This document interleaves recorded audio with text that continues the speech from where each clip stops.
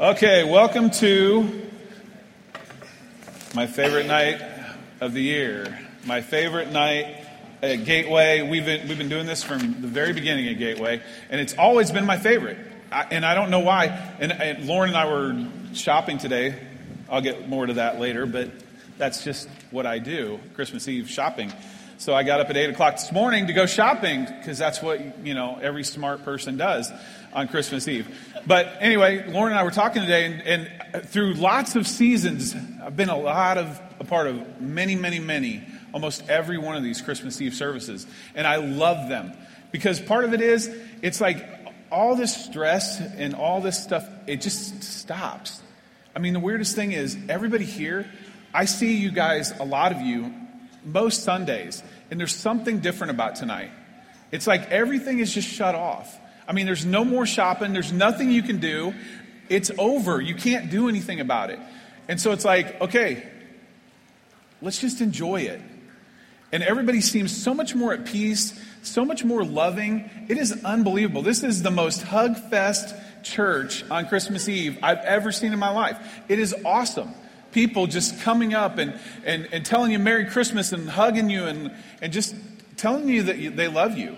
It's a big deal. And I've been in a part of this as a single person for a lot of years, and then as a married person with one kid, and then a married person with 2 kids, and now a married person with 8 kids. And let me tell you, some things never change. I shop every Christmas Eve just like today, and the only thing that changes is 8 kids makes this even more stressful on Christmas Eve because you're out shopping for 8 kids.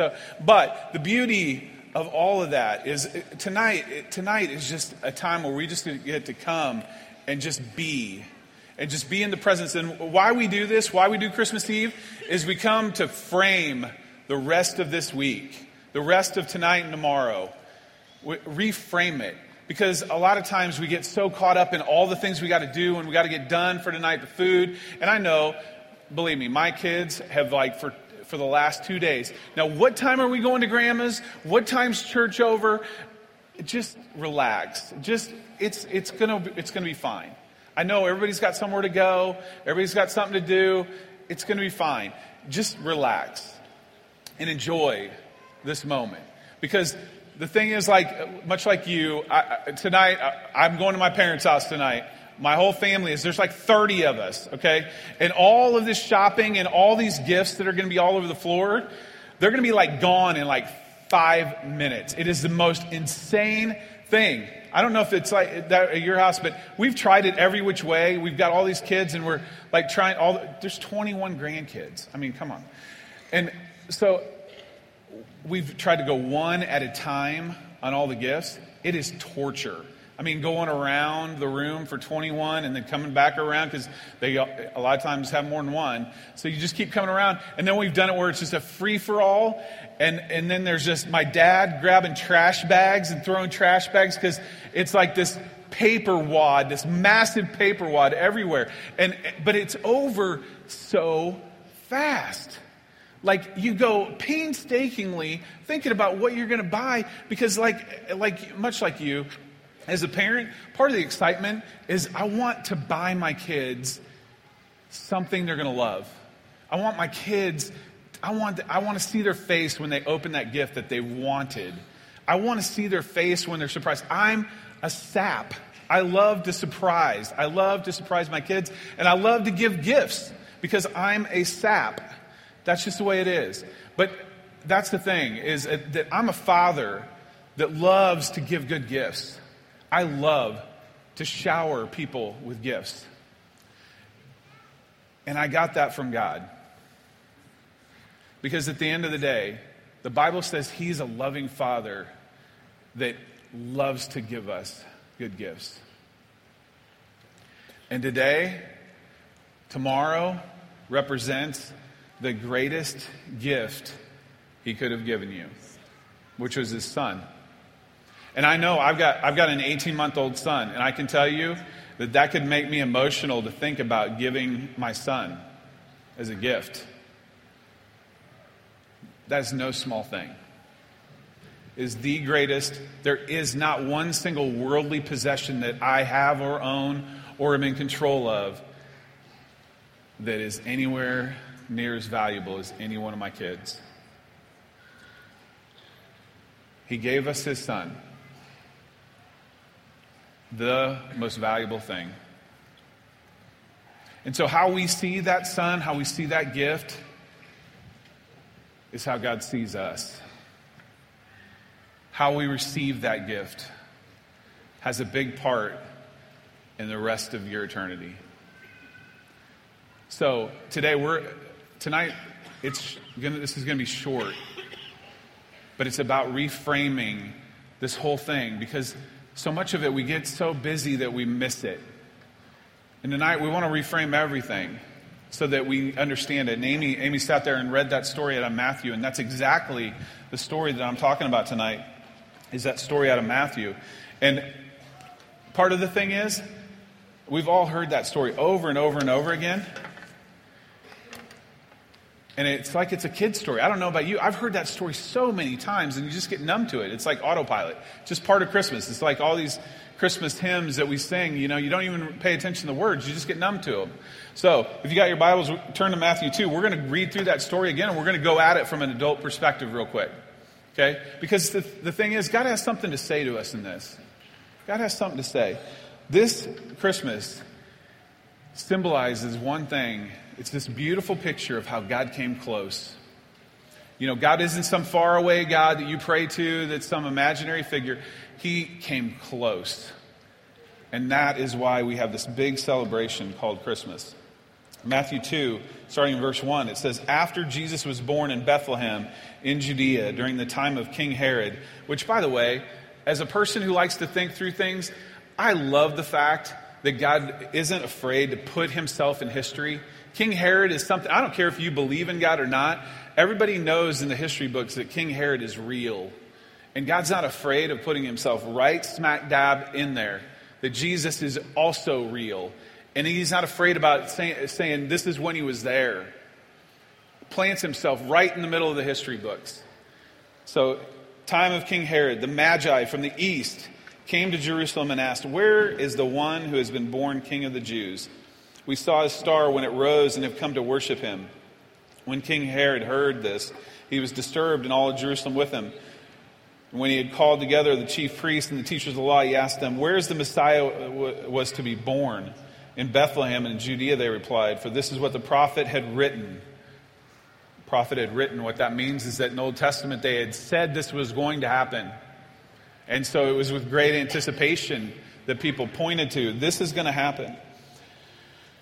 And then in verse 7 it says, "Then Herod called the Magi secretly and found out from them exact time the star had appeared. He sent them to Bethlehem and said, 'Go search and carefully for the child. As soon as you find him, report to me so that I may go and worship him.' After they had heard the king, they went on their way, and the star they had seen when it rose went ahead of them, and until it stopped over the place where the child was. When they saw the star, they were overjoyed. On coming to the house, they saw the child with his mother, Mary, and they bowed down and worshipped him. They opened their treasures and presented him with gifts of gold, frankincense, and myrrh. And having been warned in a dream to not go back to Herod, they returned to their country." Now, I know we've heard that story 100 times. And as I was reading it in preparation, one of the things that stood out to me this time is they bowed down. They bowed down and worshipped him. Now, think about this for a minute. This is not a kid's story. These are middle-aged men that traveled all the way across country by camel to go see a baby. Why did they do that? They traveled all the way across the country on a camel to come and see a baby. Middle-aged men. Not just middle-aged men. These are some of the most successful people. They are well-to-do people because they were thought to have been able to interpret things that no one else could understand. So they were revered. They had prominence and position. And they traveled all the way across country to come see this baby. And when they see this baby, they bowed down to worship the baby.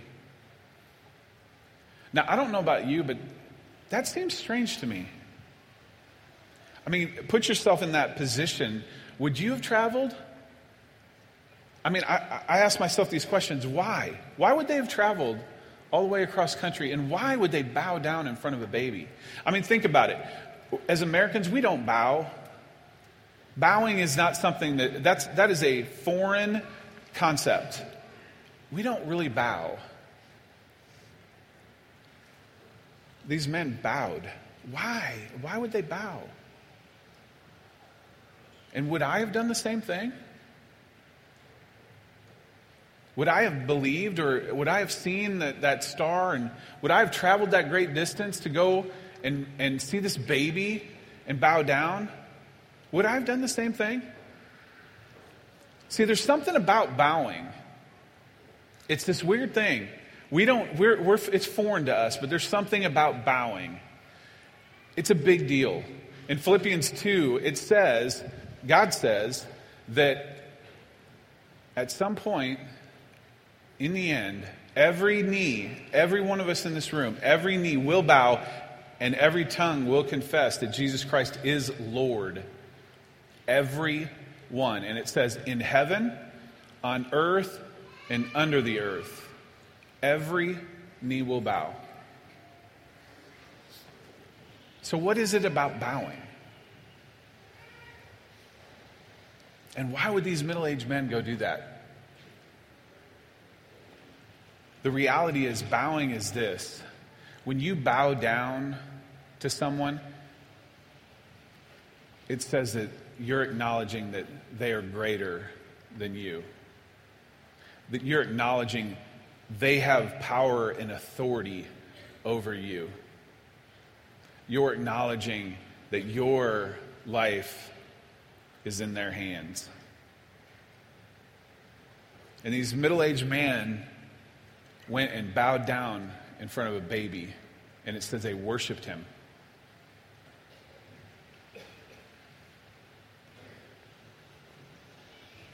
So see, in God's view, bowing down is a big deal.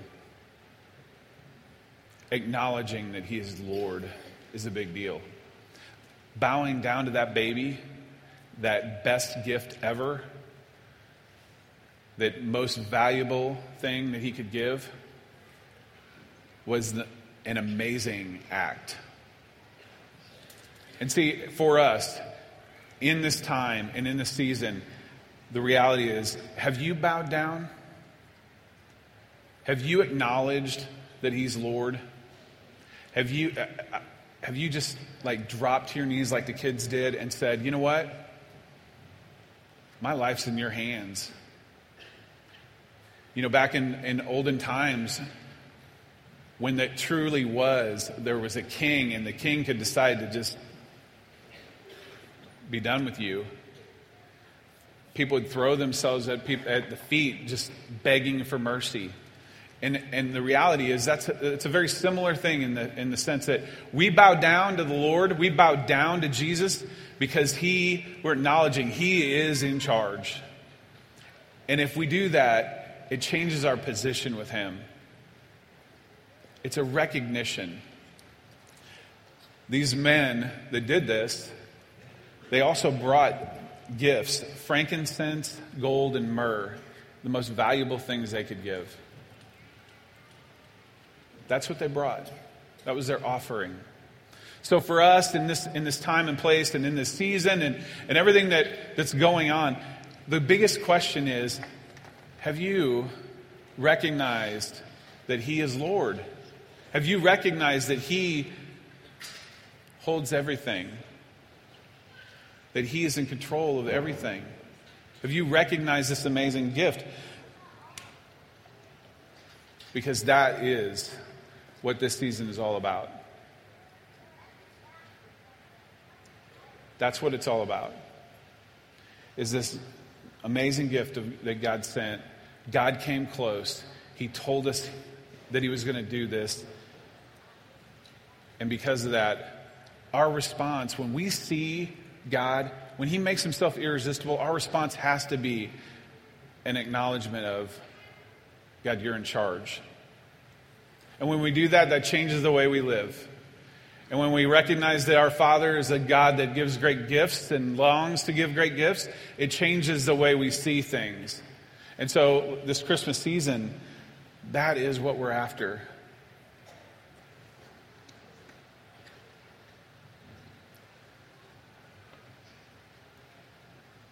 You know, there's the story of Shadrach, Meshach, and Abednego. It's an Old Testament story, and these men that were told to bow down to this image,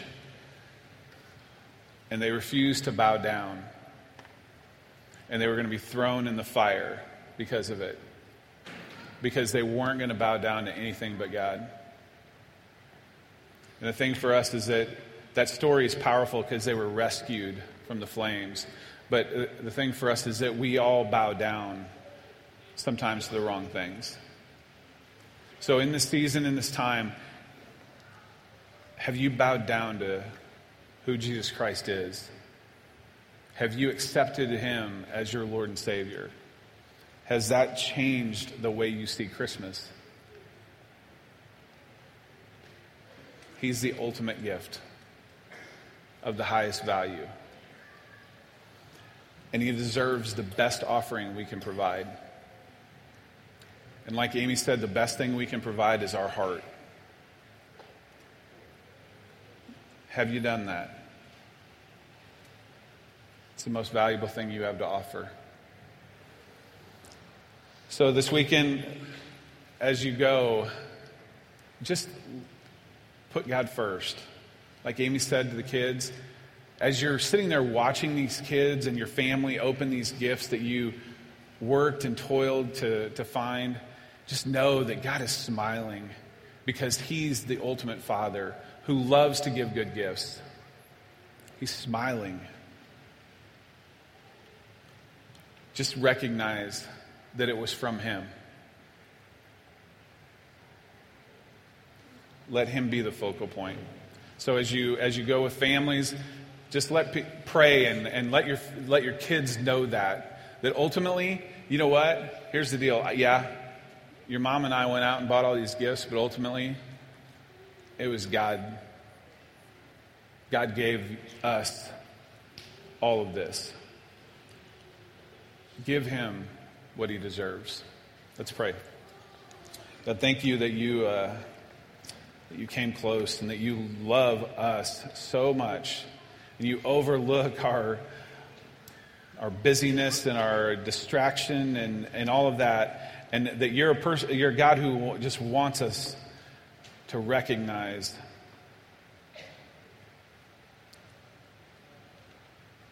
that you are the one that brought it all. That you're the one that gave us all these good gifts. That you're the one that made this all possible. God, I pray that your Holy Spirit would overwhelm our interactions with one another.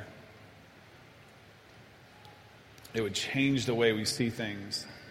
Just knowing that you are the one that provided it all. God, help us to give you all the glory. Help us to give you all the praise that you and only you deserve. God, help us to lift you high and help us to bow down before you and acknowledge that you're King. God, we love you and we thank you and pray it in your name. Amen. Merry Christmas, everyone. Have a great week. See you later.